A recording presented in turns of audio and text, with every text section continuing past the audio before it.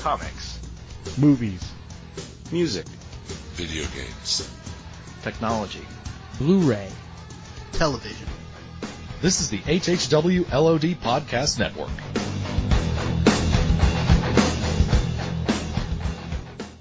Today's podcast is brought to you by Audible.com. Get a free audiobook download at www.audibletrial.com/outnowpodcast.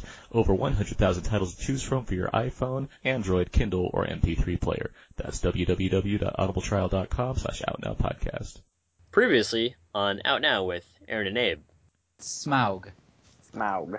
Smoke. Smoug? I think it's Smaug. Smoke. Smaug. It's Shut the f*** up! Wait a minute, I forgot my introduction. Introduction.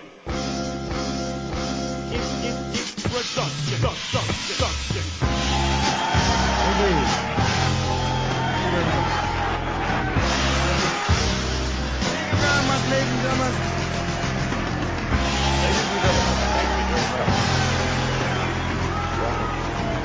Is everybody feeling all right?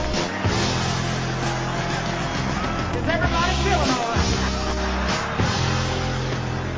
Right on, right now. We are now recording, and this is Out Now with Aaron and Abe. I am Aaron, and as always, this is Abe. Hello.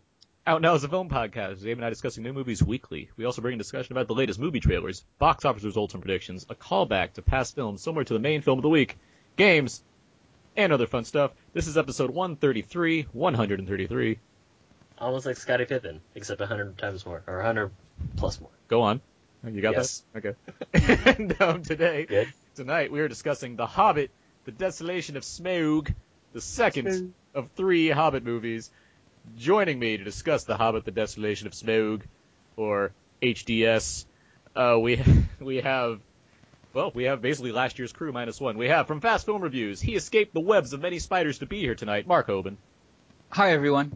And from FirstShowing.net, he braved a swim through the ice waters of Lake Town to be here, Alex Billington. What's up? I'm very cold. Please give me a blanket. Okay. Well, Alex Solar is cold. blanket. Okay. But Mark, how are you doing? You warm enough? I'm doing very good. Okay, good. Glad to be here. Glad to have you guys back on the show. Can we clarify how do you say the dragon's name? I think it's Smaug. Smaug.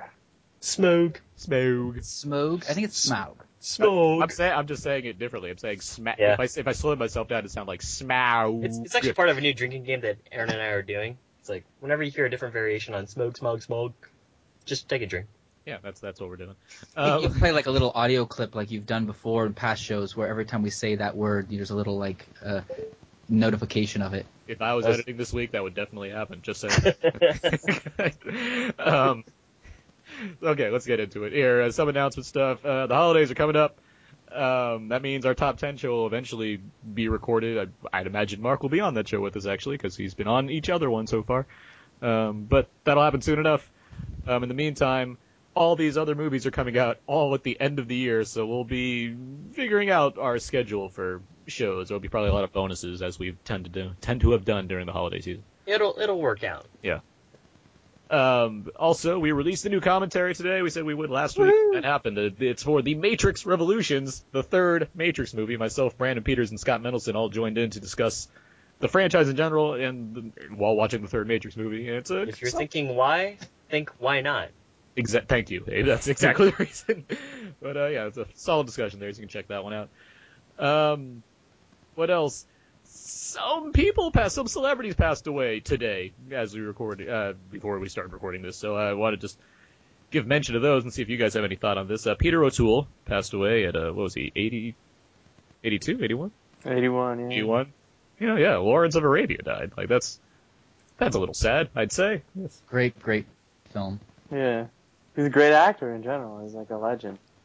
Joan Fontaine passed away. Star of Rebecca. Yes. And Suspicion. Two great Hitchcock classics. He was 96. 96, yeah. Long full life.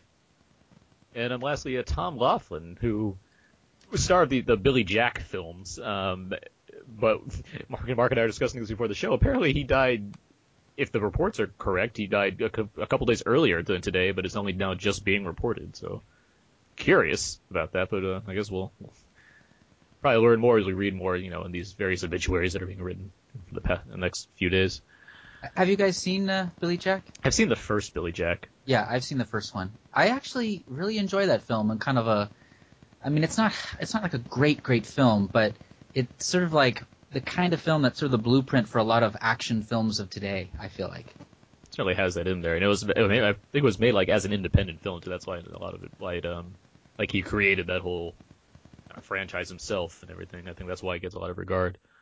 Yeah, all of that quite sad. a lot of people passing away during the holiday season. It's sad, but keep it positive. We got to move up. They're living good lives. So, iTunes reviews and ratings, good to get those. Helps out the show, helps people find our show. So log on to iTunes and give us a review, maybe a sentence or so. It'd be great. Helps out. It's almost like a Facebook thumbs up. Yes, it is almost like that. And let's get into it. Let's get into know everybody. Each week and out there and we try to ask each other a few questions, try to set the tone for the podcast, and better get to know everybody. Thank you. Thanks, Mark. I was a little slow, but I forgot too. He tried though. Mark got it. Yeah. I like the effort being made. Let's let Mark start this because of that. Oh gosh. Okay, Aaron. Yeah. Beorn is the skin changer who can assume the appearance of a great black bear. This is in the Desolation of Smaug. Oh, okay. If he does indeed become a bear with animal instincts, why doesn't he pose a threat to the group of animals he lives with? Because they don't have any picnic baskets, of course. That is the... He's smarter than the average bear. Yeah, I mean, he doesn't have anything they want. So well, I was thinking because they're behind a big wooden gate, but... I don't have an answer either. It's yeah. more a question as to, like, maybe you had some insight. No, like the lack of my reading any of these Tolkien books, let alone the amount of time spent on like Big Black Bear for some reason, it perplexes me just as well as you. So I think the picnic basket thing is my best guess. So. Oh, I like the answer. It's a good one. Okay, Abe. Yeah. What would be your most practical application of fire breathing? I would say helping a lot of metal workers in the hills of West Virginia or something like that. Everyone's got to earn a living, right? You're still stuck out of the furnace, I guess, huh? Yeah, I guess. I mean, he kind of does some furnace stuff in this one too, but I don't know. I mean, what would you say? I asked you, Abe. I don't have to answer these questions. There you go.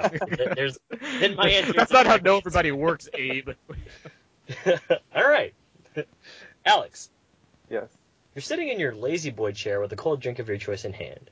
Suddenly there's a knock on the door with 13 strangers and an old man with a walking staff asking you to go on an adventure. Do you just drop everything and go out with these strange men? Is that Hell yeah. year's Are you kidding? Yes. All right. Need I say more? Of course. We would go have a beardy crazy men. adventure. They're just like, yeah, hey, Alex, we need you, buddy. Yeah, of course.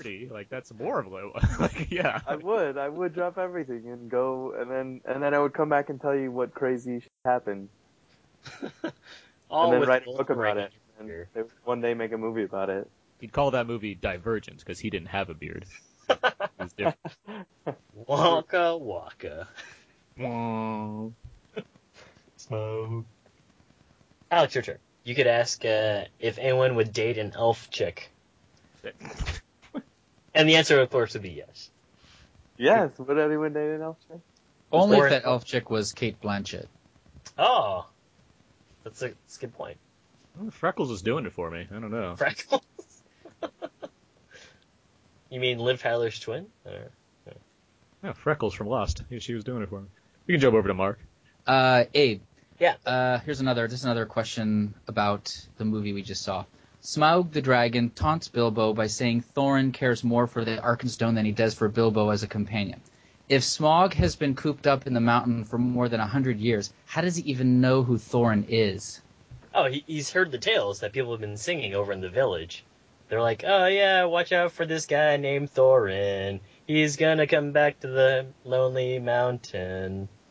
So he heard these songs like wafting through the air. What's the next verse in the song, Abe? I haven't written it just yet, but Hans Christian Andersen is working on it, very, very deftly. So, I think that he's got to go out and eat, so I'm sure that he just hits up the Loch Ness Monster from time to time. They just go out and have a nice casual dinner, and they hear these stories around the campfires, right? I figured it was like an Old Boy situation where he has like TV, like it's showing him Oh, the latest it's news just- events. yeah, right. He's just stuck in there with all his gold because he doesn't want to go anywhere. Okay, Like he yeah. has a subscription to like Lake Town Weekly or something. So, like, he gets a I magazine. guess because he loves gold so much, the Loch Ness Monster will be paying for dinner. So Fun fact, I've heard that Smaug the Dragon is actually a big fan of the TV show Two Broke Girls. I don't know why, there but you go. that's what I heard. Much better than Don't Trust the Bee in Apartment 23. Oh, I like that show. I got canceled. It's all on Netflix. I finished it. I finished what they had. Aaron, Yeah. you're going to be placed in Middle Earth, and you're allowed to select what type of creature, person, race, or thing you're going to be. What do you choose to be? What do I choose to be in Middle Earth? Yeah, elf, wood elf, hobbit, wizard, a bird. Well, screw eagles. I think I've held that thought pretty well. See, everyone seems to be really racist against dwarves, so I don't think I want to be that. Man doesn't seem to have it much better either. They're just like, And they got named like Bard. I mean, come on. yeah. That's a noun. The elves are so serious, but jeez. Where's yeah. I guess I'll take a wizard. Wizard seem to have it Yeah, you're made. like one of 4 wizards in Middle Earth. They seem to be respected. They can go do whatever they want. They get spells and shit like that. Just like smoke a lot of weed and just hang out with hobbits. There you go. Great answer. wasn't really one of my reasons, but all right. All right. All right, Alex. Yeah. Favorite kill in this very violent movie? You mean The Hobbit? Yeah. Favorite kill in The Hobbit? Well, only because it's the one that I just saw and I like the most in terms of what happens is when Legolas is like, I think it's right after the barrel riding moment. He like shoots one of them and you see the arrow, you like follow the arrow like through his head basically. It goes right through him and then the orc just drops dead. That was a good one. That was, yeah. Yeah. I have one. Yeah? I like when Bilbo stabs that spider. Yeah. Because he does it with a little bit of, I think it's partially because of the ring and its effect on him, but he does it with almost a little bit of like joy, like at the end there. Yeah, I saw some Gollum in that one. Got some vigor in it, huh? All right. Well, unless Alex has a really stirring question to ask us, I think we've... Oh, no, sorry, no. No, we're good. Okay, it's all right. That's how you play No Everybody. No, everybody. Do it out now, quickies. TM. Each week and out now, we discuss one main movie, but we always have other movies that we've seen during the week, so we have a segment called Out of Quickies. TM. Abe, have you seen any other movies this week? I did. I saw Nebraska with Bruce Dern and Will Forte, and it's a good movie. Pretty solid. Everything that Alexander Payne has been doing has been pretty good so far. And again, this is another character, I guess, dissection. It's very actor focused. No special effects or anything. But yeah, it's all black and white as well. I highly recommend it. What do you think? Academy Award nomination for Bruce Dern? A nomination, sure. Yeah, nomination for sure. Yeah, I mean, if they don't, that'd be a bummer because he does a great job in this. Also, what about June? So does his wife. Yeah. June Squibb seems like she's picking up more momentum than Dern is at this point. Well, because it's so unexpected. I mean, I don't really know who that. I didn't know about that actress. So, she definitely stands out in the film. Absolutely. She has a lot of, let's say, colorful language. Yeah, she has a showy role. Yeah. Oh, I also want to point out that the librarian is she's so sweet. Not the librarian, but the newspaper woman. Yeah, I liked her too, actually. So sweet. Yeah, and there's a look she gives at the end of the film that yes, it just really made it work for me because I really like that film quite a bit. Agreed. The more I think about it. There you go. TM. Abe. Mark, have you seen any other movies this week? Yeah, recently? I did. I recently saw Blue is the Warmest Color. Oh. And I actually really enjoyed it.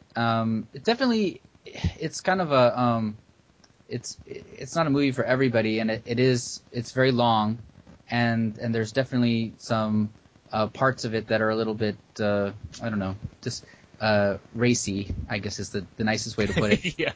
But it really, it details this relationship in such a raw and honest way, and a lot of the movie is just dialogue, and it's interesting that and generally I'm often the person that says, oh, if it's over 2 hours, I feel like a good editor needs to deal with that. But here's an example of a movie where it could have probably been a little shorter, but I didn't mind the length, and I think some of the scenes go on for a really long time because there are these discussions that the two girls have, and they're actually really interesting. And it's not, I don't know if you were to read the script just on a piece of paper, it may not seem as interesting as these actresses make it out to be.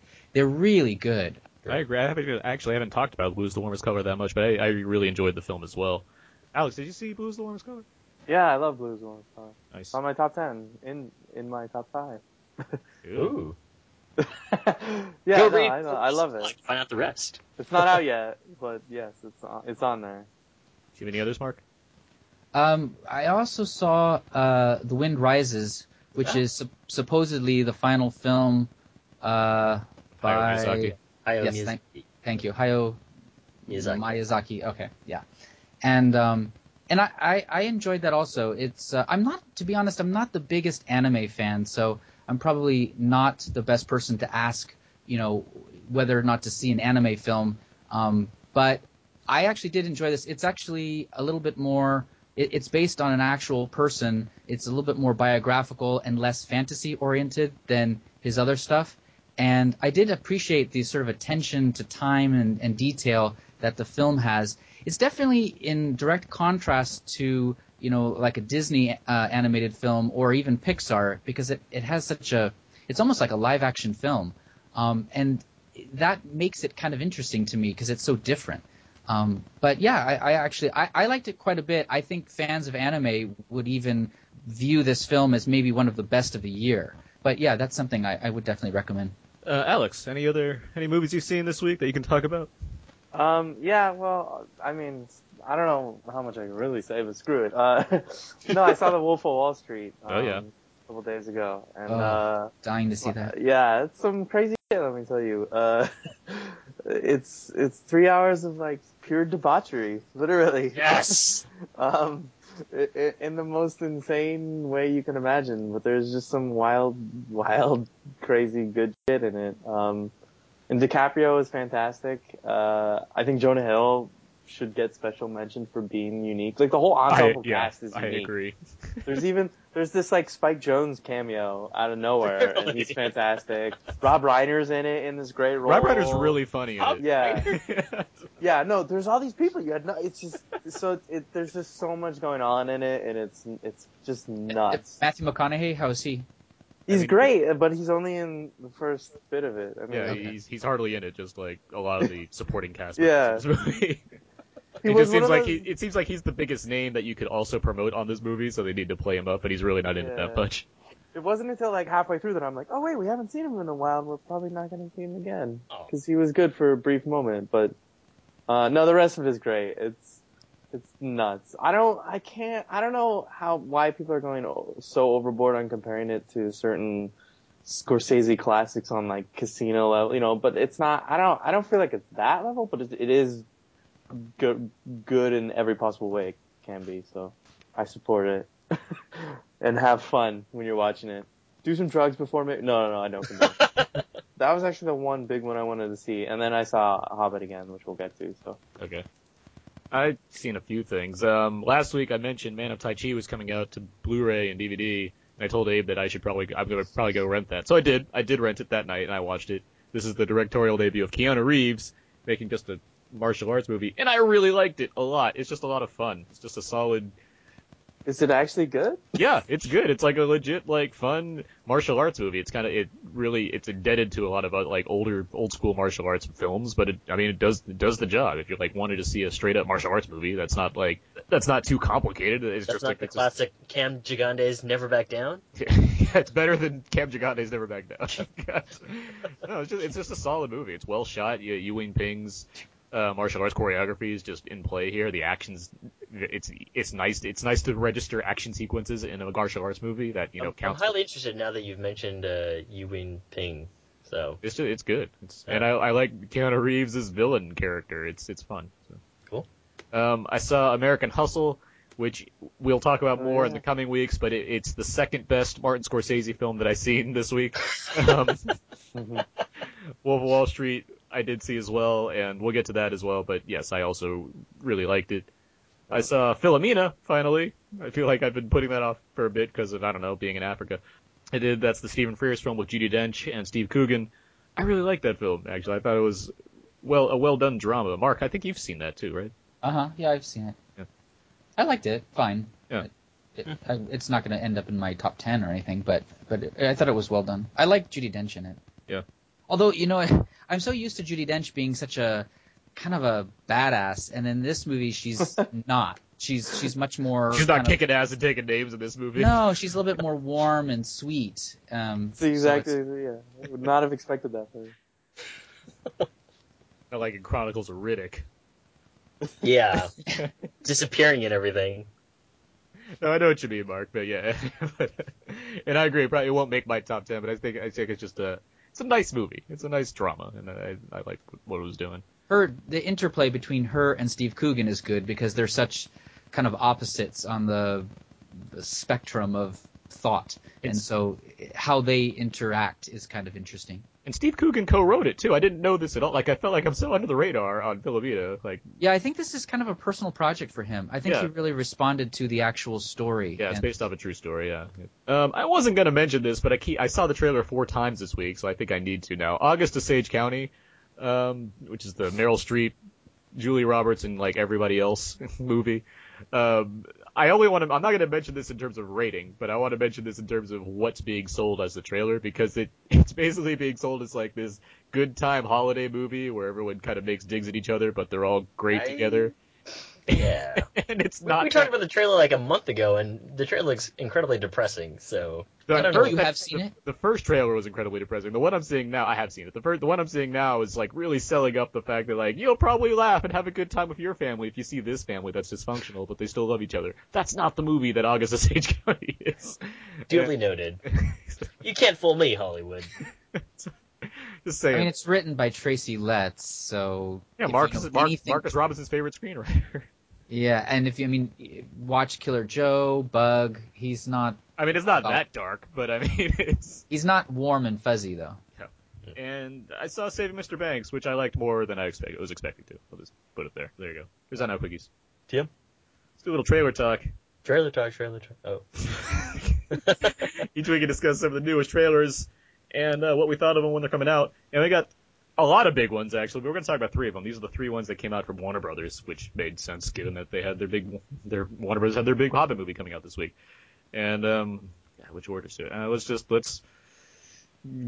Let's start with Edge of Tomorrow. How about that? Random reverse order. Edge of Tomorrow. Yeah. This is the film from director Doug Liman, starring Tom Cruise and Emily Blunt. It's basically Starship Troopers meets Groundhog's Day. That's the quick way to say it. With that said, shoot over to Alex first. Alex, what do you think of the trailer for Edge of Tomorrow? I think it's a good trailer. They cut a good trailer, and it's not just a teaser; it's like a full-on trailer. And I don't know. I'm hopeful that it's good, but I'll admit that I have some friends who saw test screenings of it and said it's not good. But that may be just an early cut of it, and it's just like they put it together. So I mean, but it's Doug Liman, where I'm not that confident in him to begin with. I'll be totally honest. But when I see it, but it's like, hey, it could be cool. It could be really cool. It could be, if everything comes together the way it should, and the whole like time loop story works the way it should, and it all like plays out, and by the end you get this cool revelation. Sure. So let's hope it works. I think it looks good. Mark? I like Doug Liman. He did a movie called Fair Game a few years ago with Sean Penn and then Naomi Watts, and I actually enjoyed that. And he's done, he did Go, which I really love, and Go, Mr. Yeah. Mr. and Mrs. Smith. So this seems like something that I might be interested in. I wasn't really crazy about Tom Cruise's last movie, but Oblivion, yeah, I didn't care for that very much, but this seems kind of different, and I also feel like the director will also have some effect on that. So I'm curious about it. Abe? It looks interesting, and I don't know how to feel about it because I like everything up until the part where it says like live, die, repeat, and I was like, well, this is kind of stupid. Also, it gave me vibes of Source Code, which we talked about. It's like episode number 6 or something like that. Yeah. That we did. But the Mech Warrior suits, and I'm a big fan of I guess these awesome outlandish robot battles. So I'm kind of on board, but at the same time I'm kind of wearied too. I agree with Mark in terms of I like Doug Liman in general, actually. Like Jumper and everything. I don't love Jumper, but if Jumper's watchable, Mr. and Mrs. Jumper Smith. is I like worst. Mr. and Mrs. Smith quite a bit. Port Identity is a great movie. I mean, he did Swingers, so he gets like eternal credit in my book as well. But, Right. Okay, and I love Go. The concept. I like time loop concepts. I like seeing that kind of play out. So that has me curious for sure. The trailer, it really started to remind me of Battle LA, our first episode, Abe. Yeah. With kind of some of the use of the way it was scored and stuff. So I was like, well, I hope it's not that. But with that said, I mean, I like the basic concept. I like kind of the imagery I was seeing, and so, I mean, I'm curious for sure. I'm not going to not see it. I like these kind of movies, so I mean, we'll see where it goes. But yeah, that's Edge of Tomorrow. That formerly titled All You Need Is Kill. That arrives in theaters June 6, 2014, in 3D, of course. Moving on, let's go to this one. Let's go to Jupiter Ascending. This is the new film from the Wachowski Starship. I'll just read the IMDb description. In a universe where humans are near the bottom of the evolutionary ladder, a young, destitute human woman is targeted before assassination by the Queen of the Universe because her very existence threatens to end the Queen's reign. Epic. That's deep. Right? Start with Mark. Mark, what do you think of this trailer? It looks okay. I'm not super excited about it. I don't know. Somehow I feel like it's going to be a little bit of a disappointment, and I can't explain why. But I'm not Gut really... feelings. I get it. It's just, yeah, I can't explain it. But yeah, that's all I'll say. Alex? I'm the exact opposite, but I'm a huge Wachowski apologies, basically, and I'll defend any and everything they make. But, no, I think, I don't know, I'm the exact opposite, and when I see this, I feel like there's something to it that they're hinting at that, like, we still have no idea is there. And I don't want to say, like, oh, this is the next Matrix, because are we ever going to see that? But, like, there's some cool stuff they're doing in it, and there's, like, little teases of it. And especially, like, the sort of a Matrix comparison in the way he starts out, like, in the real world, and then they sort of bring him to the other side of, like, the sci-fi world where they explain at one point in the trailer where it says something like, when you discover that you're not the only planet in the solar system or something like that. So there's that cool reveal. I don't know. I think it could be cool, but I have no idea. It's such a weird looking original thing. And then my other concern is that it's such a, like, Snow White story that it could just be the Snow White story, and then that's kind of boring. So I don't want it to be just that. But I think the visuals look really cool. I'm excited for it for that reason. Abe? I'm not super blown away by it either, but I do appreciate, I guess, what they're doing with story, and also I really appreciate what the Wachowski Starship is doing in terms of films and just taking chances on things, like the way that James Cameron kind of did Avatar, and just making things out of using technology to its finest, I suppose. So that's where I really appreciate the trailer.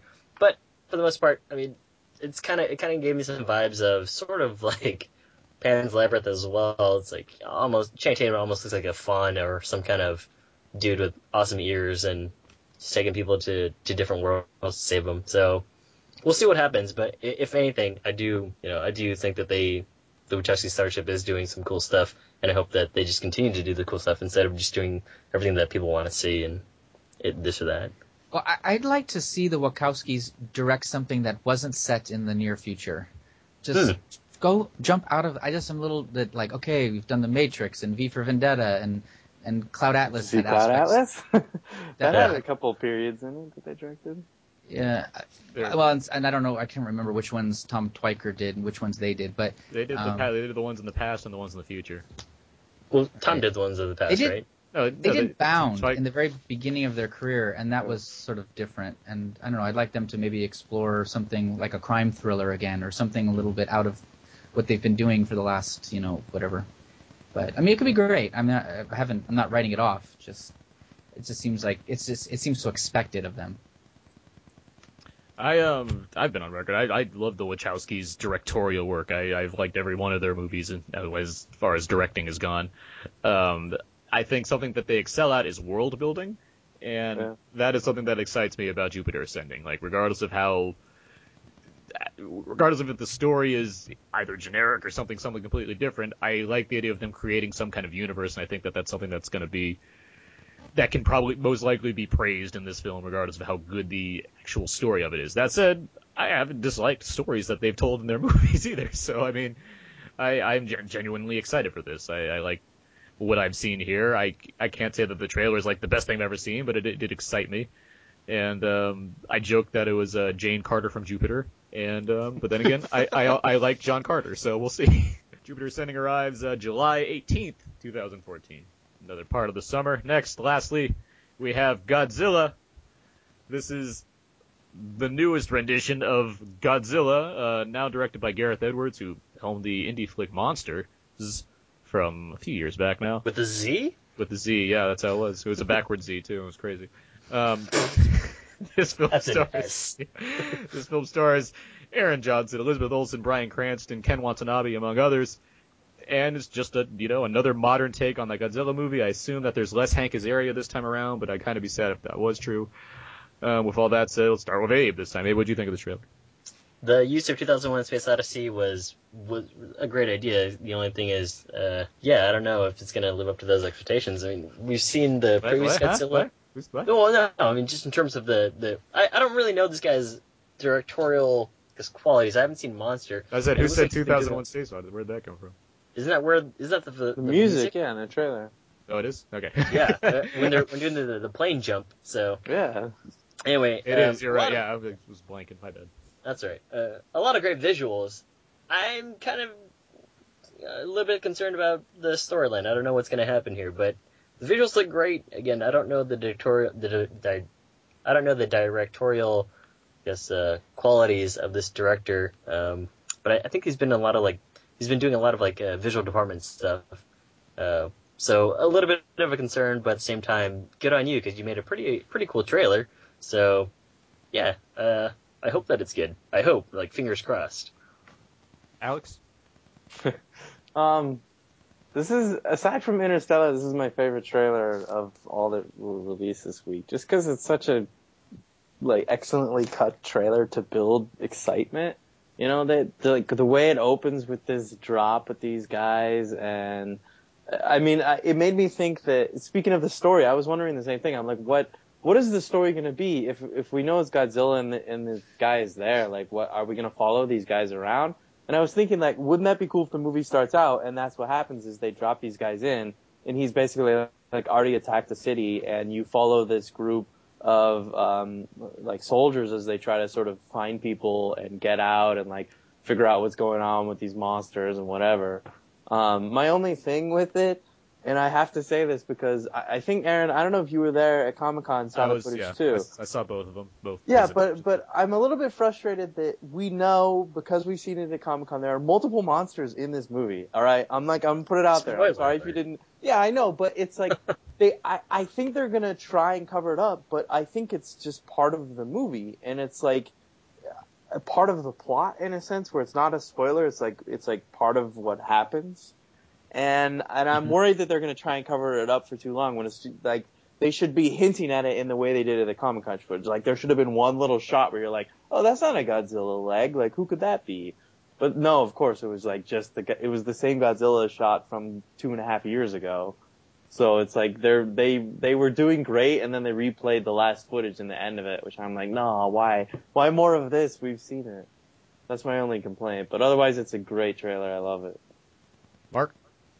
I think there's sort of an inherent difficulty to market a film called Godzilla because people sort of already know what that is. And yeah. I don't know how people feel about the 98 film by Roland Emmerich, but one of the best ever, right? Yeah, I don't have rosy recollections of that. And it's still kind of fresh in my mind, even though I looked it up, came out 15 years ago, which is a long time ago. But somehow it still seems fresh in my mind.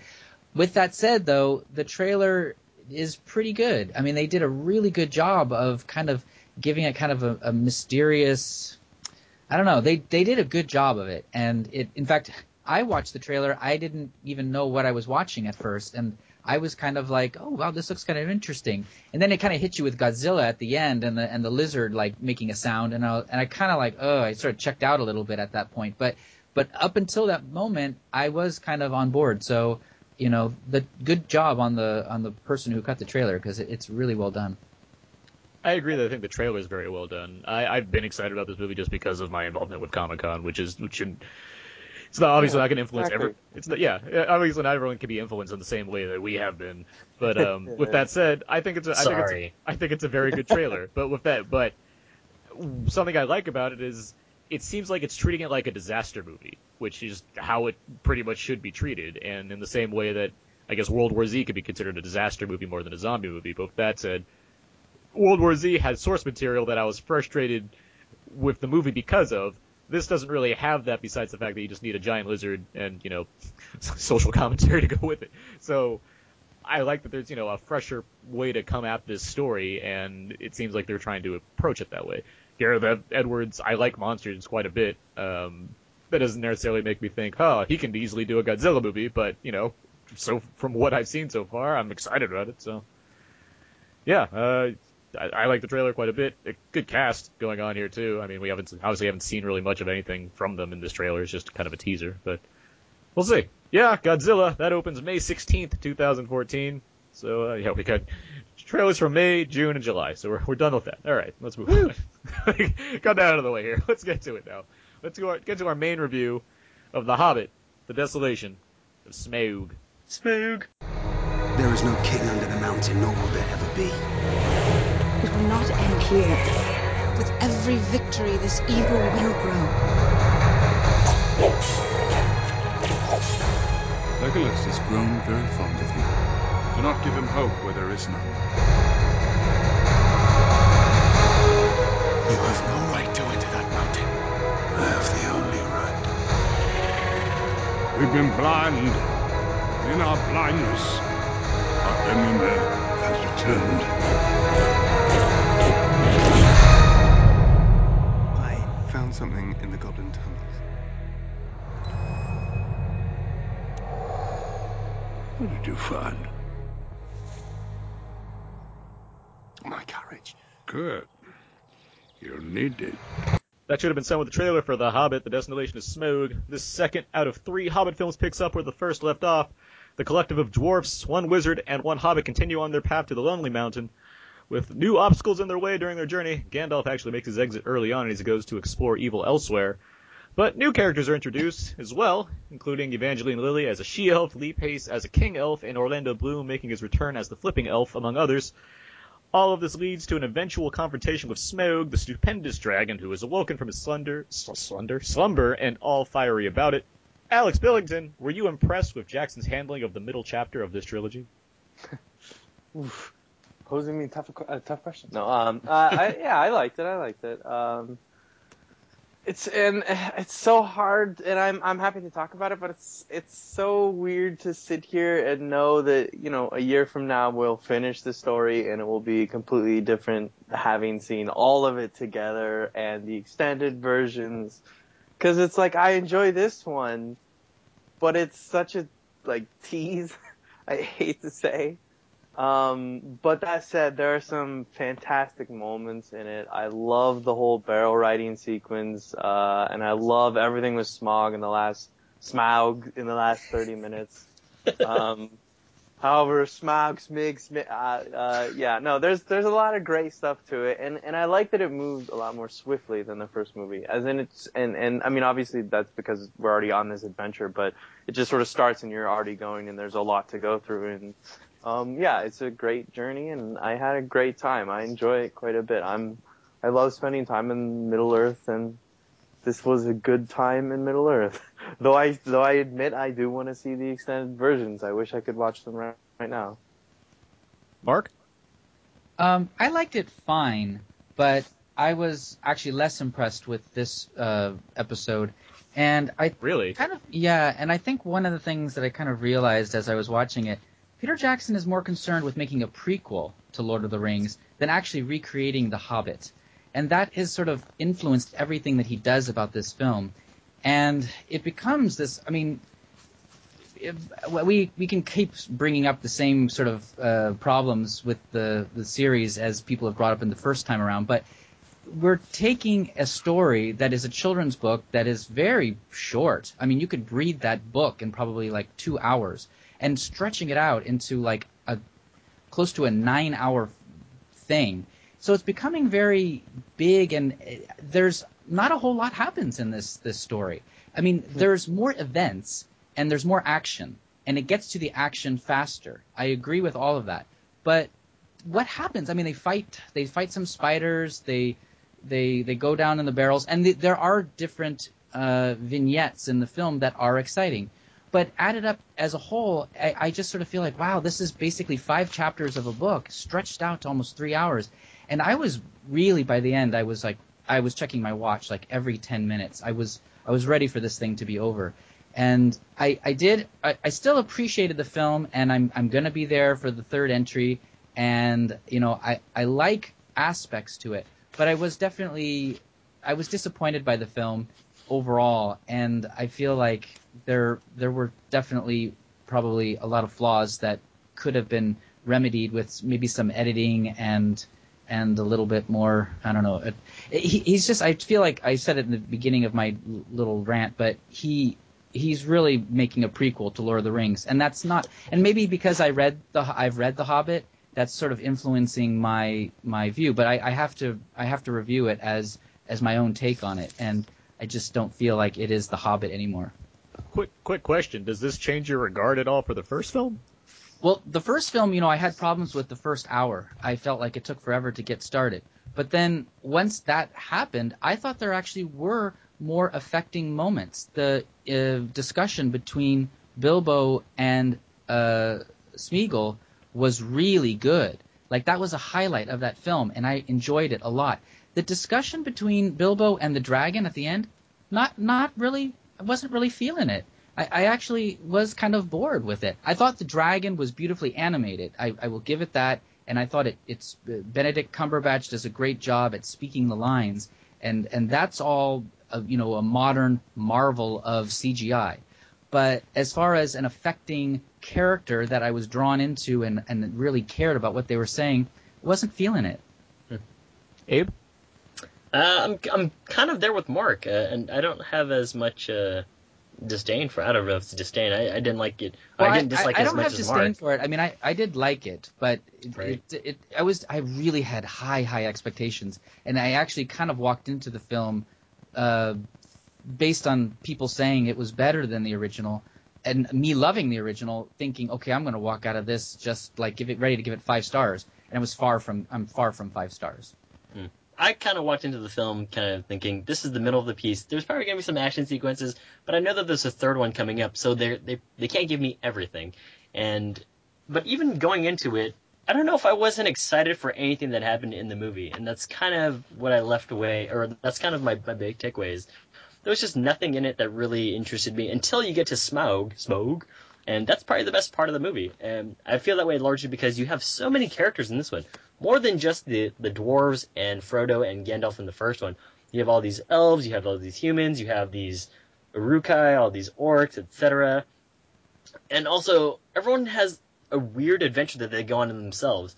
And it becomes very much, like, I don't know, it becomes very piecemeal to some degree. Because you don't really do too much with not Frodo, you don't really do too much with Bilbo as much. He's there, and he does save the day from time to time, but it's not so much a tale of lighthearted happiness and fun. There's no songs in this one. There's no Goblin King. There's no, like, fun eating sequences. It's all very serious. We needed more Goblin King this time. Well, I'm just saying, like, he's got a song in the first one, and that one I wasn't expecting, but I was like, hey, cool. In the extended version he does. I didn't see any song in the regular version. Oh, true. Yeah, in the extended version. He does.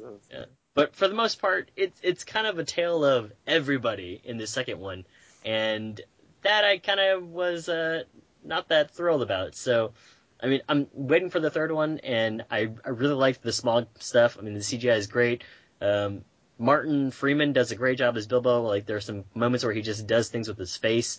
But for the most part, yeah, so many things are happening in this movie. And also, stupid love triangles are occurring, which I don't think need to be there. So, I don't hate it, but I certainly wish that they had made it a little bit more concise.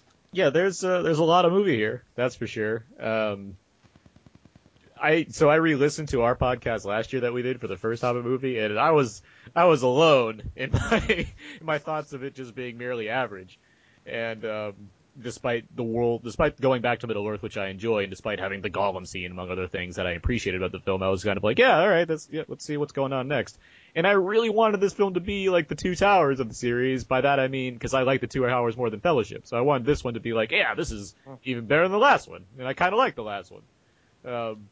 And it just was more of the same. That was my reaction to it. Like, it certainly has it moves at a better clip, I guess, just because a lot of the setup's out of the way, and like it has obvious highlights like the river barrel sequence and Smaug and other things, but it just like it comes down to I don't really care about the story all that much, and I'm just watching a movie that's about setting up puzzle pieces on a game board so I can be ready to see what's going to happen in the end game for the next film, and that's it's fine because the action's pretty rousing and there's some fun to be had, but I'm not really into this, to what's going on here, and it's because, as Mark's kind of pointed out, it's really stretching the material thin here, and so I don't care about a lot of these characters. I don't know the names of most of these characters. I just, if there's a recognizable actor, I'll be like, oh, there's Stephen Fry. All right, that's nice. But I mean, there's Luke Evans. There's Luke Evans, who I liked actually. I think his Bard was. We'll get to Bard. Despite not caring for like the 3 hours of Lake Town that I was spending. Listen to me! You must listen! Have you forgotten what happened to Dale? Have you forgotten those who died in the firestorm? And for what purpose? The blind ambition of a mountain king. So riven by greed, he could not see beyond his own desire!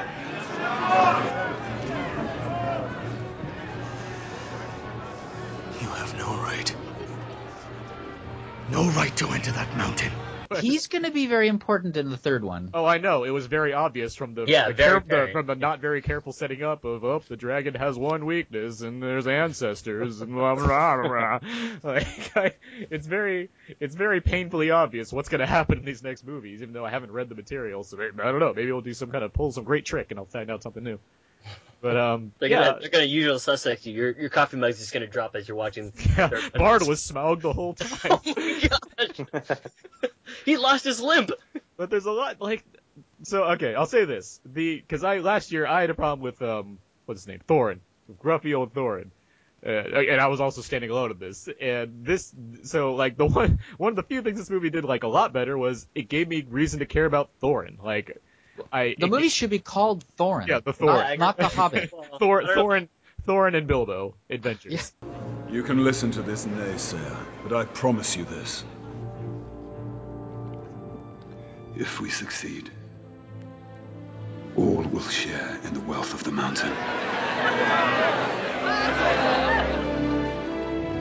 You will have enough gold to rebuild Esgaroth 10 times over! But it wasn't. I was gonna say it was like with Lord of the Rings and Aragorn's character. It wasn't called that though, but you got his story.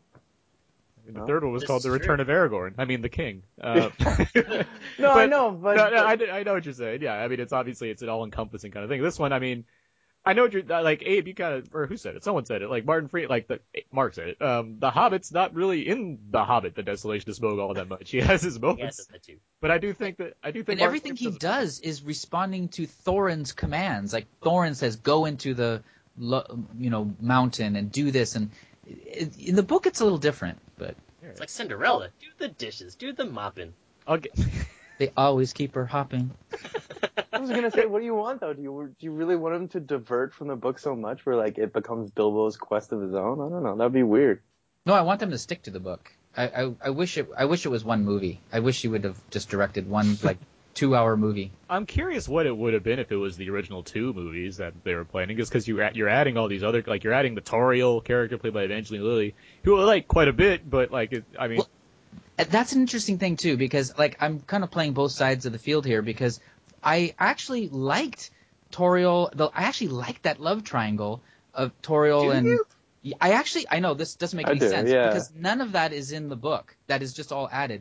Well, it's just strange because all the elves hate dwarves, and so there's a lot of dwarf racism in this. They have like one scene where it's like, hey, look, here's a magic ring my mom gave me, so I'm gonna give it back. It's like, oh, let me tell you about everything I love about Starlight. It's like, okay.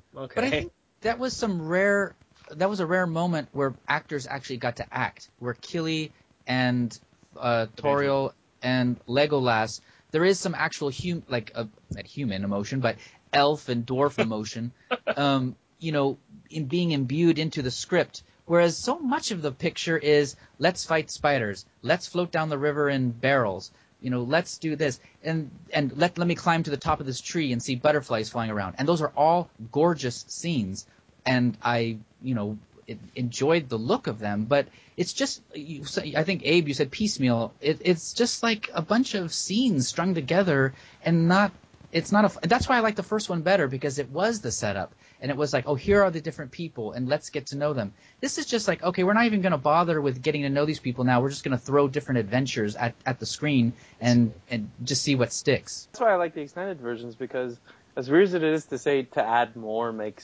clarifies what you're talking about, in the extended, he almost like fills in those gaps where you're wondering where's more character pieces. Like there are moments where I'm watching it, literally thinking like, oh, we just skipped a piece where I'm going to see 10 minutes later on, but for now I don't have anything, and we just go to the next scene. And then it feels like exactly what you're saying, which is these straight from set piece to set piece. And I definitely agree with you, Alex, because if you watch the Lord of the Rings extended stuff, that storyline makes much more sense, especially in the Fellowship of the Ring, than the theater cut. And so there is a lot of more character development because Sam and Frodo are developed a little bit more. And I'm sure I haven't watched the extended cut of The Hobbit, but perhaps I have. It's good. I don't disagree that there's more stuff that is explained. But we mentioned that there was Thorin, and it should be named Thorin. It should also be named Legolas, because oh my god, don't get me started with Legolas. That guy played. They just give that guy like tons of stuff to do in this movie. And that's part of my complaints. Is just why? He's not in The Hobbit. That character. Oh, it's not. Okay. That's Peter Jackson trying to make this into a prequel. He has no business being in The Hobbit. So, well, I mean, I agree with that too, because there's a point actually I wanted to bring up. I do agree with Mark on that point of, hey, why is this so much like The Hobbit, or why is this so much like Lord of the Rings when it should just be its own separate film? And one of the things that I didn't like was when they talked to one particular dwarf, and they're like, who's this? Your brother? It's like, no, that's my wife. It's like, who's this? Your brother's brother? It's like, no, that's my son, Gimli. It's like, give me a break. It's fan service. I don't mind that kind of stuff necessarily. I mean, it's like a scene like that doesn't take it doesn't take 18 minutes to go through. The Legolas it got stuff, a laugh too. It does. I got a laugh in my theater and a little applause. The Legolas stuff is just like, I don't mind him being in it if he's going to serve some kind of function, but here he just kind of glowers when some dwarf's looking at his girl, and like, but she's beneath him. That's like all he's doing, and he's doing these awesome like fight moves, and I'm like, when did Lego, like, he doesn't have Gimli to bounce off of, so there's just nothing to this guy now. Now he's just this guy that's kind of a dick because he's just jumping over and doing like the most elaborate parkour moves possible in order to solve his problem. He's a super cool elf. Well, yeah, but now it just seems cocky as opposed to like playful fun with him and Gimli trying to one-up each other. Yeah, and that's that though. I mean, just his action sequences, the way that they're choreographed. Yeah, because Peter Jackson's a good action director. That doesn't. I just like how there was continued use of Legolas throughout the second and third acts of the film. It's just he's there a lot. I know he's I mean, give me a dwarf that could do these same kind of moves and stuff. I'd watch that. Why do I need to see but then he's been shot with an arrow. One of the things that I was also laughing a lot about, and let's get to Bard, is just Bard is a cool guy. Yeah, he's a cool character because he's a human. But the first time I see him, I thought he was an elf because he uses a bow. Later, this is like nobody in the theater laughed, but I laughed when his son and he are in the kitchen. He's like, he pulls a black arrow from the ceiling. It's almost as if like, kids, you guys have never noticed there's a black arrow in your dad's kitchen the entire time you guys have been alive. There were some drapes and stuff on it. What are you talking about? But he just pulls it down like lickety split. He's like, I gotta do it. I know what I gotta do. It's like, come on. Yeah, and then 5 minutes later, he like gives it to his kid. He's like, hide it until future use. Set up for some suspense. I like the town, and I like the setup of it, but it was weird to have Stephen Fry's character and also Moriarty from BBC Sherlock there. Just because, again, they provide very little context for me to know who these people are and why I should care about them. So I just thought that it was just too much of an influx of these side characters. And that's like the weird thing. Like I spent like a whole bunch of time in Lake Town where trying to get to know this Bard character among the others, and I feel like shouldn't I like already know like the rest of these characters from the first movie, and I don't even know them that well yet. I'm getting like more new characters and spending more time with them than I have with like any of these dwarves in this movie besides Thorin and I guess Balin. It's just there's a lot of weak characterizations here, like as opposed to like Lord of the Rings, where I liked all of these other people. I knew who they all were, and I don't know who all these dwarves are still.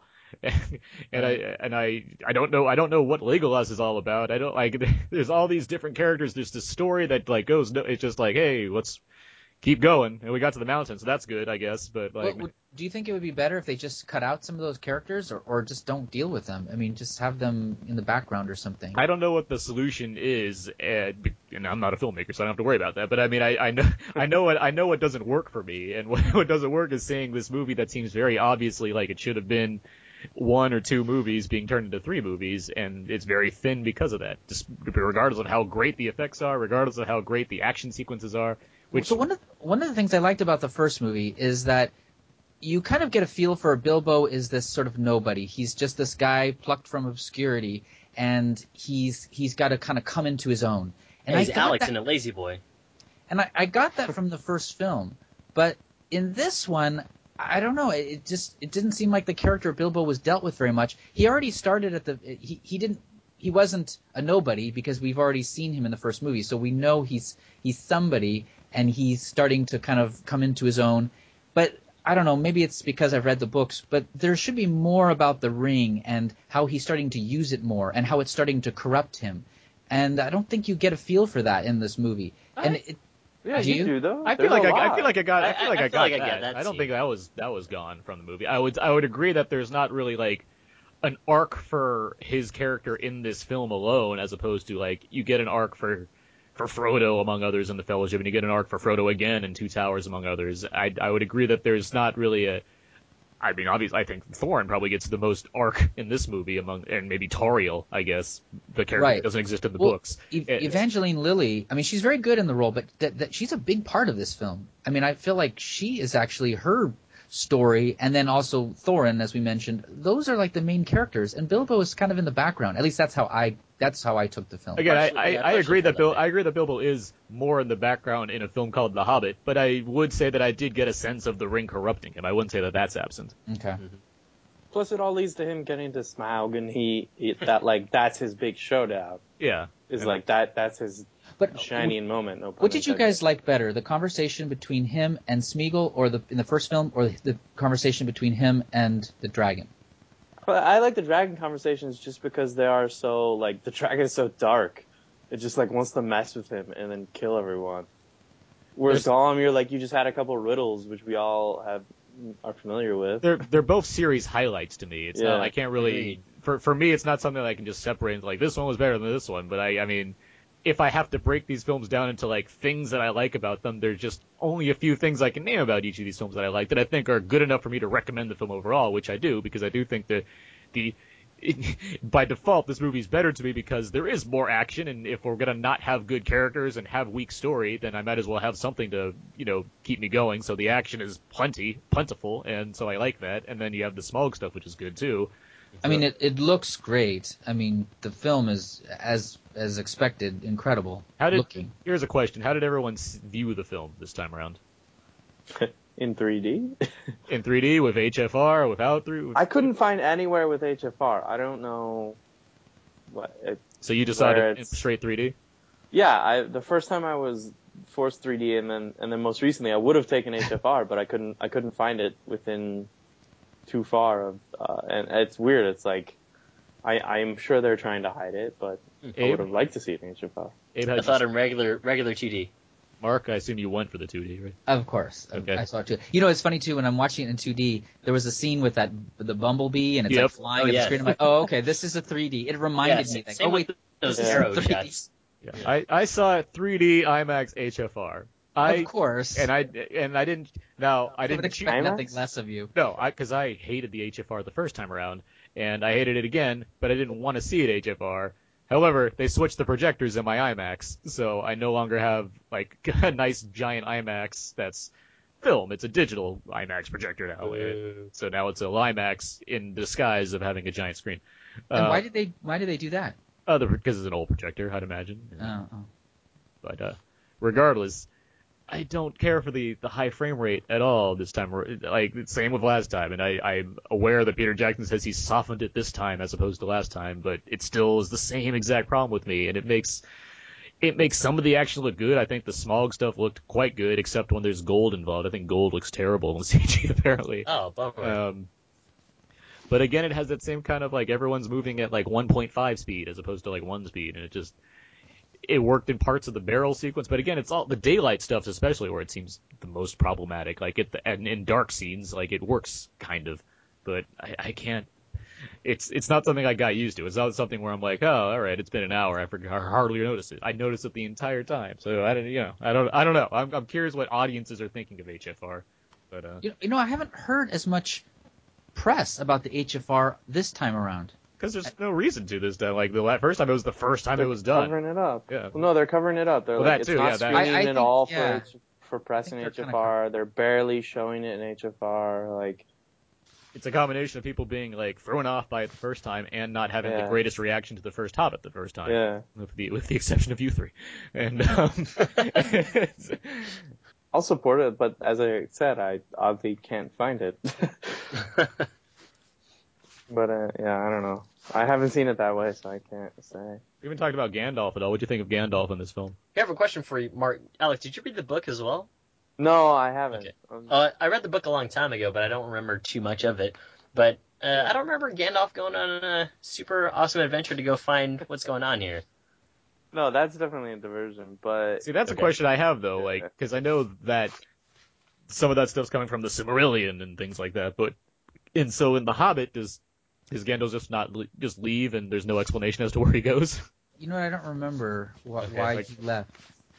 But does he in fact just leave and we just don't hear from him again until... That is true, yeah. Okay. Well, regardless, I mean, Gandalf's adventures on his own are kind of cool just because you see how awesome of a wizard he is. But at the same time, it's like, again, why? You're making this a Lord of the Rings thing. And you even bring in Sauron at some point. It's like, why? Also not in the book. Yeah, it's like I don't need to see this eye repeated like. Well, from what I understand, it's the stuff from the Silmarillion and the connecting pieces that connect it to the Lord of the Rings. Yeah, it's all leading up to something big in the end. Which is true, and I mean, I could appreciate him connecting all of his films together, so you can spend like 36 hours watching them straight. But I mean, the Necromancer, I think, was mentioned, but just in passing, and if what I remember, only in passing in The Hobbit. And in this film, it occupies a larger portion of the film. And then there's a part where Gandalf is looking at him, and then he whispers, Sauron, like, just in case you're not sure, just to connect those two, which is also not in The Hobbit. And I thought that this is just something probably that only annoys me because I read the book, but that's not in the book, and I guess they're trying to make the connection between the Lord of the Rings and this. So that's again, you keep mentioning it's not in The Hobbit, but I keep mentioning that it is in other material that Tolkien wrote that connects these two universes together. Like, it's not coming out of nowhere. Oh, like, it is he from didn't somewhere. just make it up. Yeah, I understand that, but it's sort of like it's kind of like Peter Jackson's The Hobbit instead of. Yeah. Well, most definitely. But to answer your question, Aaron, I mean, I definitely enjoyed Gandalf's adventures, and I'm partial to the Nine, the ring wraiths, because they were cool in the Fellowship of the Ring. So when all that. So when he goes to investigate, like all the 9 prisons are like broken up or broken open, I was like, oh, this is cool. But yeah. He just fights Azog who's everywhere. Oh, Kratos. That guy's hilarious, though. I liked him more this time around just because he, like... Were his birds in 3D? Even though it's just, like, nothing but CG, just talking to other pieces of CG. It's like, alright, that's something, I guess. What bothers me is that there's no stakes here. Like, it's not like I think Gandalf's gonna die at any moment or, like, be trapped forever in some kind of cage and become a skeleton like everybody else in that castle. Why didn't the necromancer kill him though? I don't get that. I don't get a Seems lot like of he things had about the that. ability to do it, and he didn't. And I couldn't figure out why is he keeping him alive in that cage. I have no idea, especially because He's got some fine wizard weed. Because we know, like, evil Christopher Lee's, like, up to no good, too. Is like, he knows what Gandalf's capable of. Like, I don't know. I don't understand a lot of things involving Gandalf, so I can only hope that the third film really goes into what's, It won't. It won't. what has to. Psyche of Gandalf. It will explain something. Alright. Anything else you want to say about The Hobbit, The Desolation of Smaug? Go see it later. Yeah, I almost want to say, like, wait until the next movie's out and then. Yeah. Because they leave you on kind of a cliffhanger, like, come on, guys. Kind of. Yeah, I have to say, like, that is, as much as I will say I enjoyed the movie, the biggest cock tease of the year is Yes. this freaking ending. I would Like- agree with you, because I thought Yeah. about that in the theater. I was like, super blue balls here, man. It's called The Desolation of Smaug. And it's like, he's like, I'm ready to go fight. And then it's like, oh, wait, you have to see it. In the next What movie. have we done? Yeah. There was a laugh in the theater, and I'm not sure if they were laughing because they just liked it, or if they were laughing because, oh my gosh, this is ending right here, and we're ready for the next. I think chapter. people are laughing because they're like, they're actually pulling this. Like, everyone knows. They're like, oh my, There was are a you lot serious? of gasps in my theater and ahs, but Gasps. I gotta say I didn't mind it that much, mainly because I'm like, well, we've gone on a while there. I don't think we're gonna go to Lake Town again. Like, Oh god, with the trailers and everything, it ended up being like 3 hours. I was kind of like, okay, was glad. I gotta it go. I kept thinking, like, how long is this movie? Yeah, Yeah. well, I was thinking that too, and then I was like, oh, I guess, they have to leave it up here. It comes down to because I don't know where the story's going necessarily either, besides what things have to happen. But I'm like, well, I think you sort of said, you sound like you do know where it's well, going. oh, I know how things have to be handled because the movie's painfully obvious in setting up how things have to be handled. But in terms of like when things happen, I guess, and where and things bending, I mean, there's things about it that still elude me. But I mean, I'm not about to read ahead either because I'm just stubborn that way. So I guess we'll see. We'll see. Yeah, we'll see You next win this year. time, Peter Jackson. Next December when we all rejoin once again and Yeah, talk about exactly. there and back again. But for now, Well, let's get what else? No, I was gonna say I'm curious to see if we all see the third movie in it, like for some whatever Peter Jackson brilliance pulls off, he makes it like all work together cohesively better than it does individually. And I'm very curious to see if like upon review next year we're like, oh, this part wasn't as bad in the second movie because it leads to this. And I'd be surprised because possible. like when I saw Return of the King, it didn't make me like Fellowship more. And I know I'm in the minority because I don't think Fellowship's as good as the other two. But like, You're wrong. I can say unequivocally, it's not going to change my opinion of this film, but I am open to the fact that I may love the third movie. So, I mean, I like the first one, and then this one I didn't like as much. So the third one I'm open, but it's not. Nothing will change my opinion of what I've already seen because that exists. That's its own entity. I mean, the third one by default has to be just very satisfying because it's going to close off a lot of emotional beats and everything. I'd hope so. It's actually going to leave on a cliffhanger. It's like Probably. Maybe the he'll Hobbit still Part 2. I want to see how he'll obvious split- the setup is for the next. I'm waiting for him to come out. Yeah. He's like, surprise, I actually split up into 4 movies. Right. He's gonna do like a what's it called? The Hunger Games. We're gonna split it up into 2 parts or something. The Hobbit there and the Hobbit back again. Bring your jam and toast. All right, let's get to our rating All right. of the film. Each week it out now there and we try to rate films based on when you should go and see them, and we have a scale that goes from IMAX, theater, Dollar Theater, Netflix, HBO TV. Forget about it. We start. Alex, on that scale, where would you put The Hobbit: The Destination of Smaug? Aside from what I just said about waiting till next year, Dollar Theater, I guess. Mark? Gosh, I was actually gonna say theater, even though I sounded more negative about it. I would stay with theater because I think it deserves to be seen on the big screen. Definitely in a theater, at least some kind of theater. Okay. Abe? Find the biggest dollar theater you can and just wait a couple weeks. Yep. I mean, I'd give it a theater. I mean, you want to go. It's a big holiday adventure movie, and it has its issues, but like I want to see it look great. So Yeah, no, you can see it great on a dollar theater. you can. But the It's the seats same won't thing, be only very half the comfortable. price. Yeah, the seats won't be very comfortable. Yeah, they got gum and stuff on them. Yeah. It's not great. Let's get to a movie callback. Call back. You mentioned a couple films that might have related in some way to the film that we thought of while watching or afterwards. Mark, you have any callbacks? Well, I kind of decided that Lord of the Rings is to The Hobbit what the original Star Wars trilogy is to those prequels. Fair. Abe? Definitely a lot of Sherlock stuff, BBC, and as well as, what's his face? The other guy, Married to Madonna, passed. But, also... Guy Ritchie? Yeah, Guy Ritchie films. Yeah, and, because of Stephen Fry. I was going to say, it's like, because neither of them are... okay. No, Stephen Fry, yeah, as his brother. And also Dragonheart, because the way that they designed the dragon very much reminded me of Dragonheart.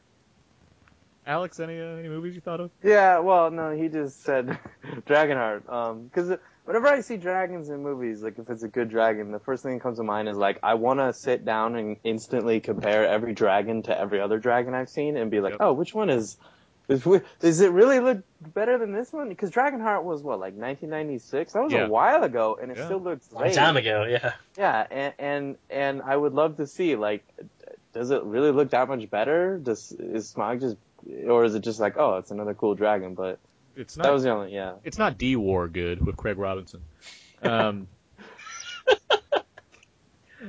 Two Towers, Reloaded, Catching Fire, all those came to mind. Reign of Fire, because I hate that movie, but still, like, dragons. And yeah, Sherlock, because Watson and Sherlock are back together again. Basically. Wait, who's the Sherlock guy? Benedict Cumberbatch. Oh, you just mean from Smaug? Okay. Yeah. Smaug. Because I thought you were talking about the Stephen Fry's like little slimy assistant in this one. Yeah, that guy. That's Moriarty. Who is that guy? Moriarty? Okay. James Moriarty in the BBC version. Okay, because I haven't seen him, and this guy, I already want to punch him. Yeah. I want to punch him more than I want to punch Wormtongue from the first film. Yeah, I know. Because of unibrow. You guys are unibrow racists. No, it's the teeth. It's his teeth. It's his teeth that do it for me. Teeth racists. Okay.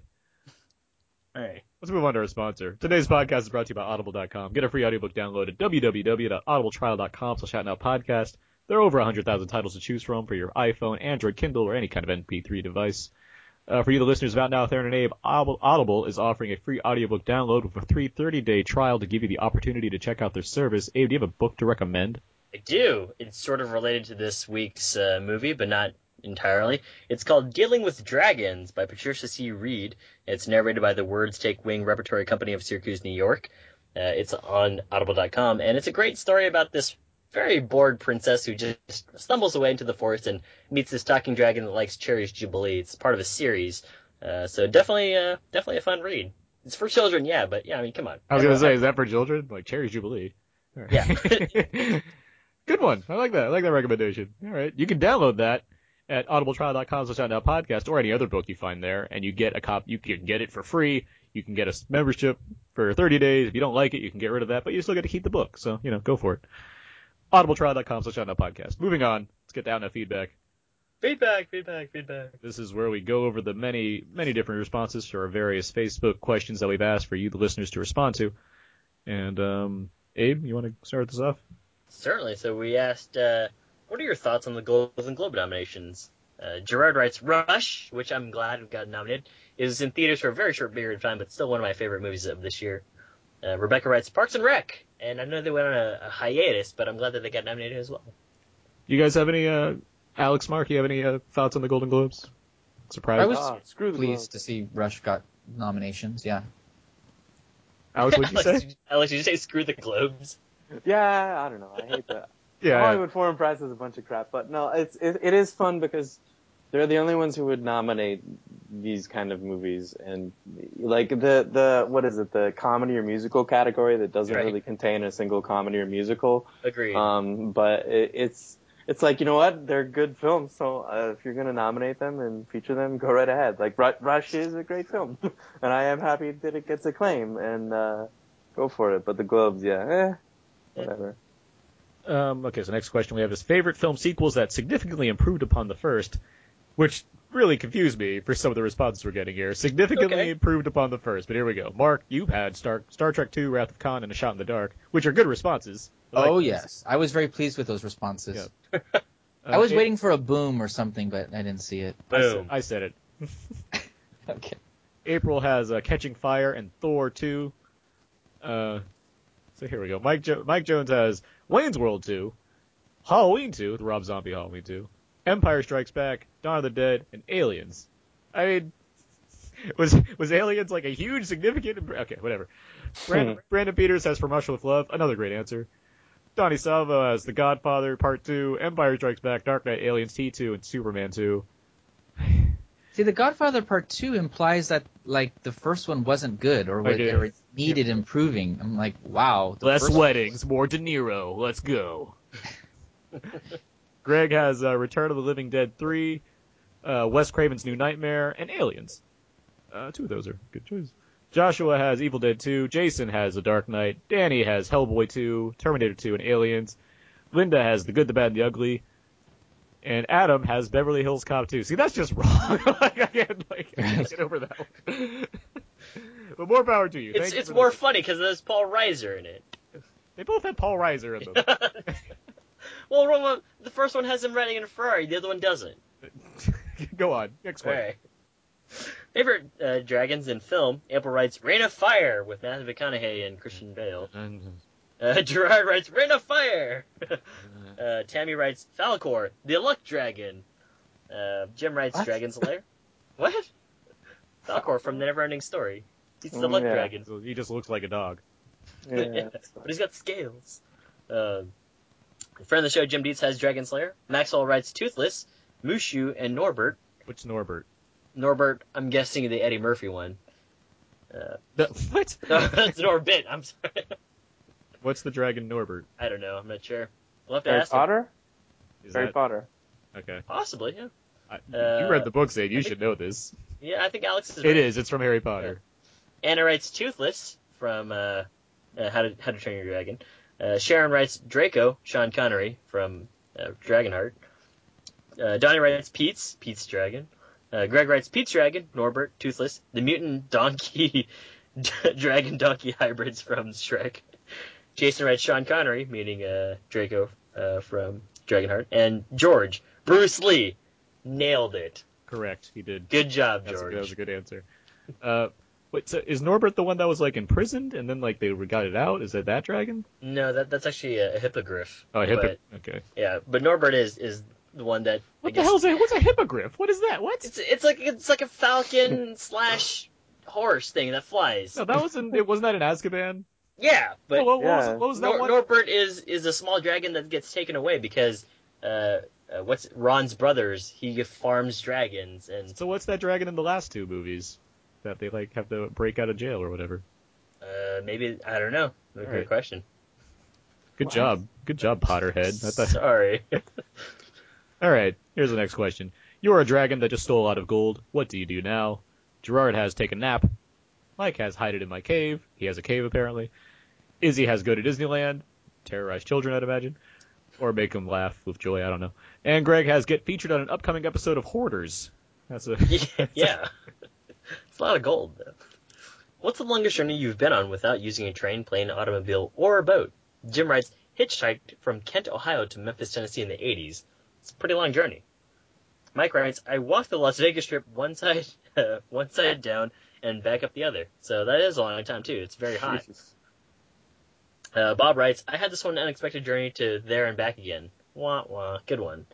And Graham writes, length doesn't matter. It's always from where you have to... It's always from when you have to poo till you get home. Thank you, Graham, for that descriptive answer. Yeah. Last question. Martin Freeman and Benedict Cumberbatch have teamed up on Sherlock and now The Hobbit. What else should they do together? Jordan has Super Mario Brothers reboot. Yes. That'd be fun. It's me, Mario, and Luigi Mario. Dennis has They Have the Hair for Starsky and Hutch. And Philip has the film story of Kid and Play. I'm not sure which one should rock the high top fade. So. definitely would watch that, especially if they're in blackface. Very controversial, but I enjoyed it anyway. All right. Now we have questions for us that we can respond to that were written out. We got a voicemail. Woohoo! Yeah, we got a voicemail from Jason. Quick, Aaron, what's the voicemail line?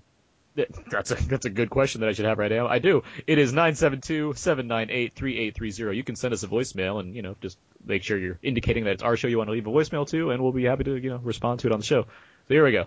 I'm gonna play that voicemail. Hi, out now with Aaron Abe. This is your friend who likes to comment on your questions, Jason Ritter, with a question. With the films that Martin Freeman and Benedict Cumberbatch put out this year, which Martin Freeman and Benedict Cumberbatch film grossed the highest this year? Not together, but what Martin Freeman's movie you think made the most money, what Benedict Cumberbatch movie made the most money? Keep up the good work. I'd say go to www.boxofficemojo.com. If I had to take a guess, I think The World's End would be Martin Freeman's biggest one, and then Star Trek Into Darkness would be Benedict Cumberbatch's one, for obvious reasons. So, yeah, thanks, Jason, for that voicemail. It's easy answers, but First why not? voicemail, thanks. First voicemail, yeah. Good, yeah. Get credit there. Friend of the show, Jim D. asks, 2015 is going to be the most crowded year for big event movies ever. Who will win? Who will lose? Answer, comic books. Loser, independent movies that are an hour and a half long each. Obviously 2015 is going to be a huge year for movies, and I think we know lots of them will be very successful, but who will the losers be, I guess, is a good question. Alex, do you have any thoughts? That was a sad, depressing answer he gave. The indie films that are an hour and a half long are the losers? That's like the exact opposite of what should be happening. I'm talking about box office revenue wise. Well, nonetheless, still. I will go see every independent movie made that year. Yeah, exactly. He's dropping the gauntlet now. He's going to do it, guys. He's going to see everyone. Well, there could be that, yeah. I think look, unless Abrams totally screws the pooch, I think Star Wars is going to be the number one. Yeah, and then, sounds logical and then, to me. like, again, unless Whedon screws the pooch, Avengers 2 could be neck and neck with it. Like, those are the two, I think, like, the behemoths. Whereas, like, just everyone step aside and let these two just battle it out, essentially. Yeah. Losers? I don't know. It's hard to tell. 50 Shades of Grey. Yeah. I'm curious. Speaking of these independent movies, I'm curious if there's going to be this like backlash where all of a sudden people are going to be like, oh, there's too much of this like mainstream Hollywood crap again, and then but because this like half of them are more franchise sequels and more just things. So yeah, I'm looking at a list here. Stuff like Mission Impossible 5, Ted 2, yeah, Snow White and the Huntsman 2, Ant-Man. Ted 2 is where the bear goes on various talks around Europe and gives little speeches about not being an alcoholic and a drug user. Got it. and things about the solar system. Let's move on to the next question, because this might actually go into who will lose, maybe. Jason asks, do you feel that Superman versus Batman is getting out of hand? And he has a follow-up question as well. Do you think Man of Steel 2 is trying to fit too much in with the additions of Wonder Woman and rumors of Lex Luthor and Metallo? It's not like we're not going to see this movie, but there's a lot going on in the sequel that could have just been Man of Steel 2, but is now like, Justice League without being called Justice League. Yeah.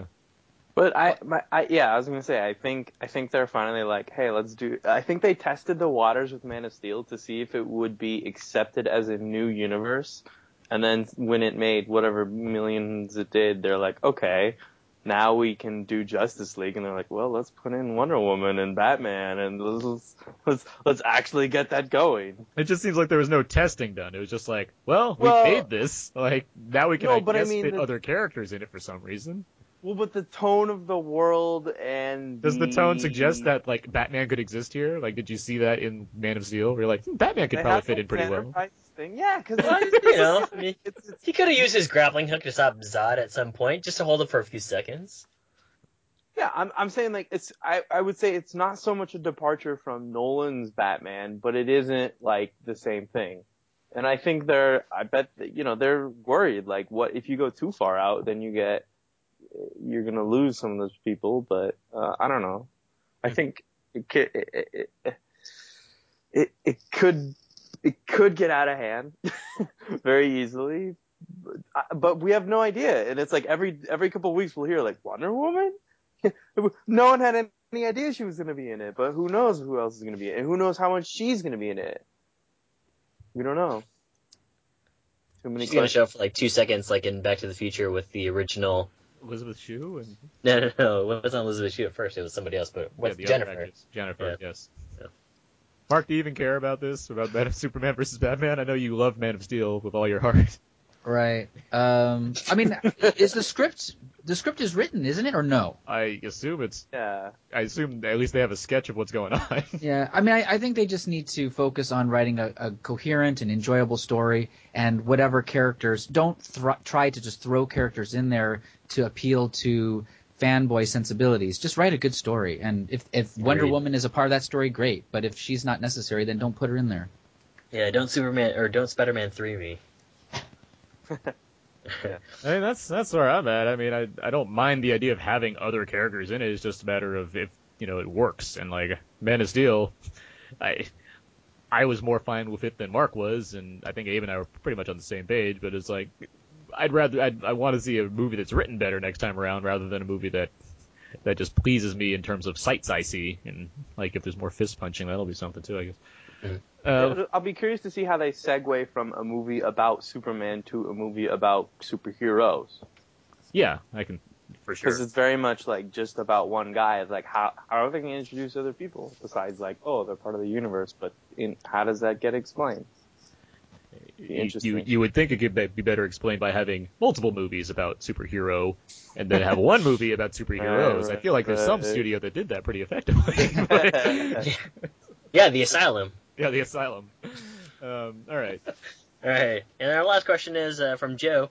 Which is better, Breakin' or Beat Street? Not Breakin' 2, just Breakin'. So he might as well, just disqualify that one then and just say Beat Street. Like if you're not Beat Street. I was gonna say Beat Street as well. If you're not talking Breakin' 2 Electric Boogaloo, you're not talking about anything. Beat Street has Radon Chong, so. Yeah, man. Beat Street for life, yo. There you go. Street for life, yeah.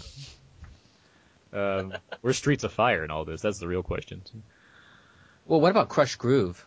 Ooh, Crush Groove. Ooh, see? Yeah, that had LL Cool J and Sheila E. Yeah, and ladies love Cool James, so I mean it had bonus points right there. Boom. Right. I can't wait to put trailers for all of these movies in the show notes. Your questions. Thanks a lot, guys. Yeah, thank you, listeners, for. We are going to do that. We can reenact them. I'm putting the links to the trailers in the show notes. That's what links, yeah. Oh, I thought like in here in the comment section. I was like, yeah, maybe not. No, we don't need clips from these movies in this damn thing. That'd be ridiculous. Let's move on. Let's get to the box office. Let's just do this quick because we're running long. Yeah. Things happen. Movies made money.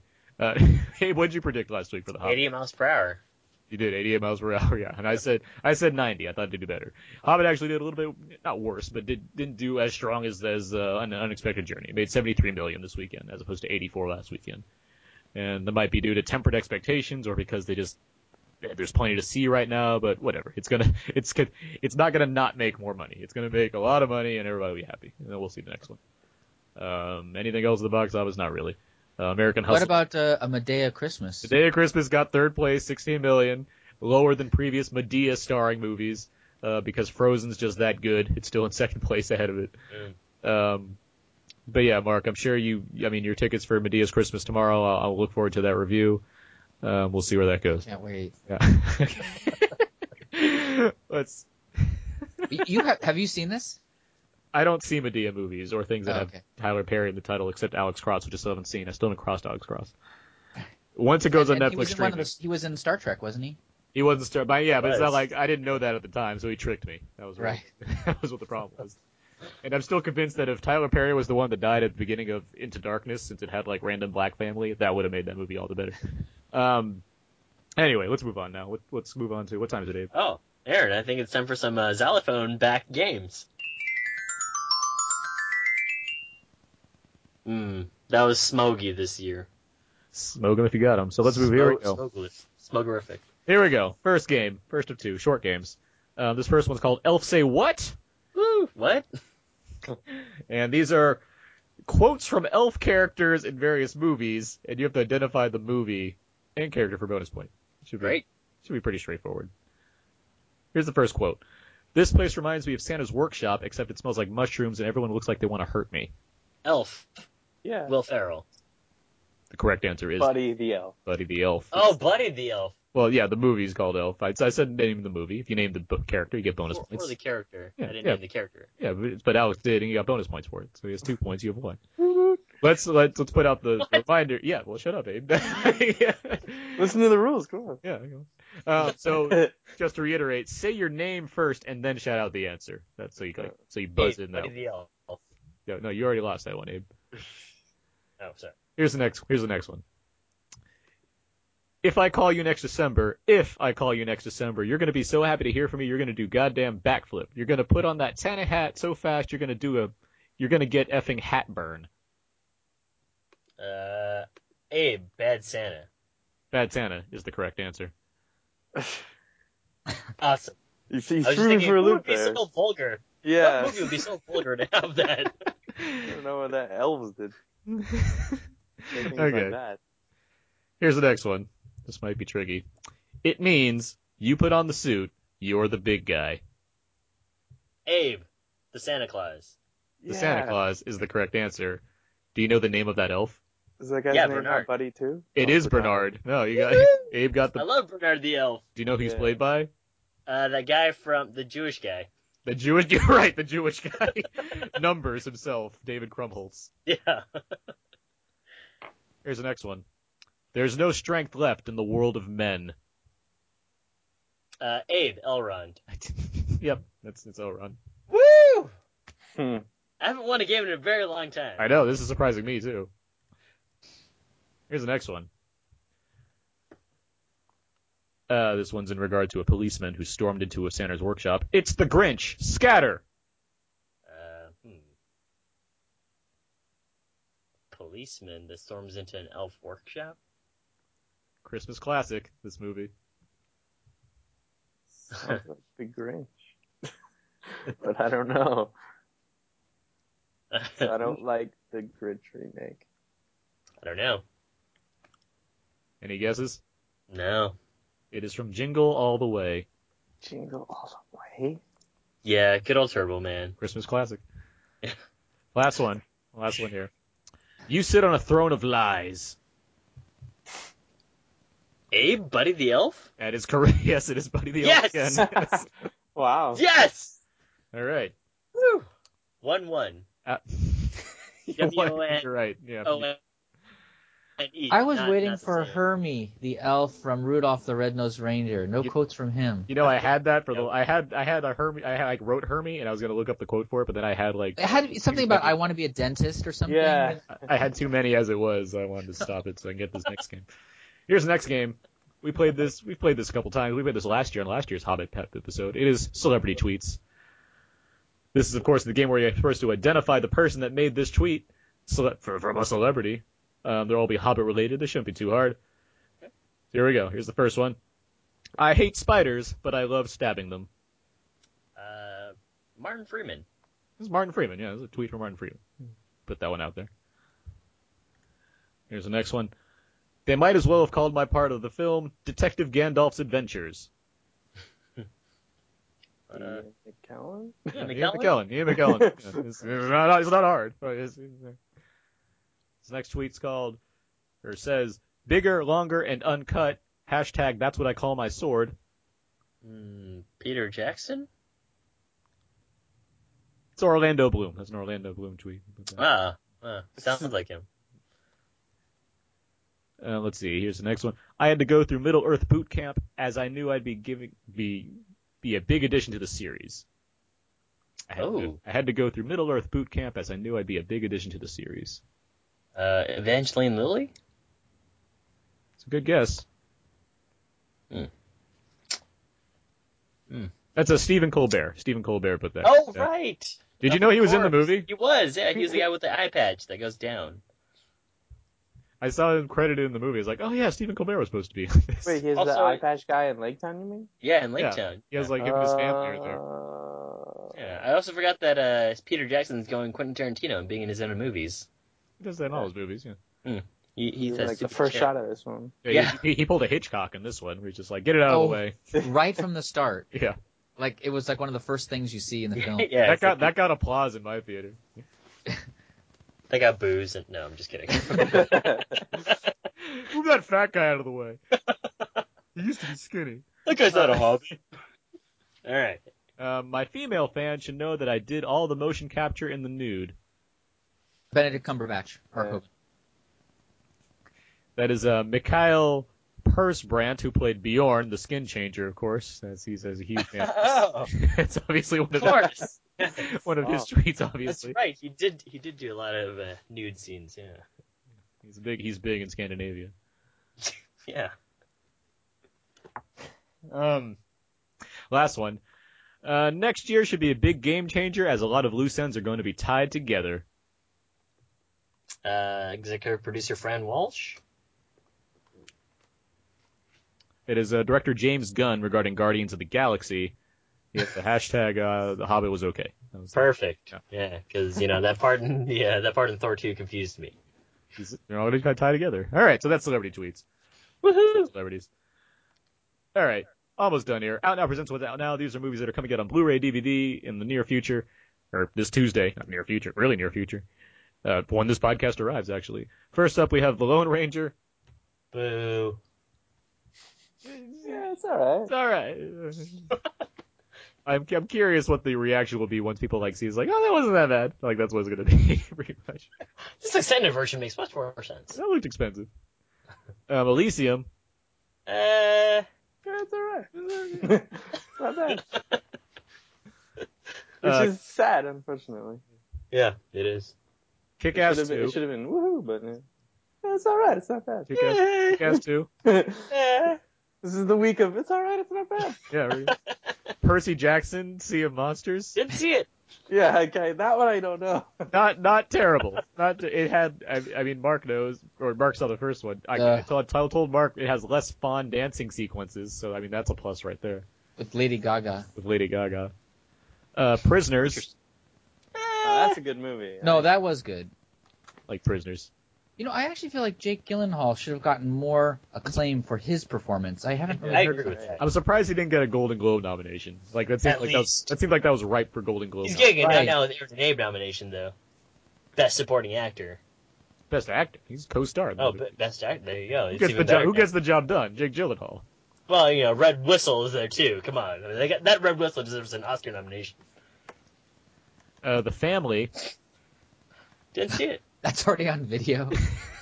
Wow, that just came out. Well, so is Prisoner. Prisoners came out after The Family. Oh, did it? Oh, okay. Ain't Them Body Saints. Did anybody else see this movie? Mark, did you see this movie? Yes, I mentioned it in one of our Out Now I thought quickies. so, yeah. And actually, I was surprised that you were so kind of lukewarm about it. I would have thought you would have enjoyed it more.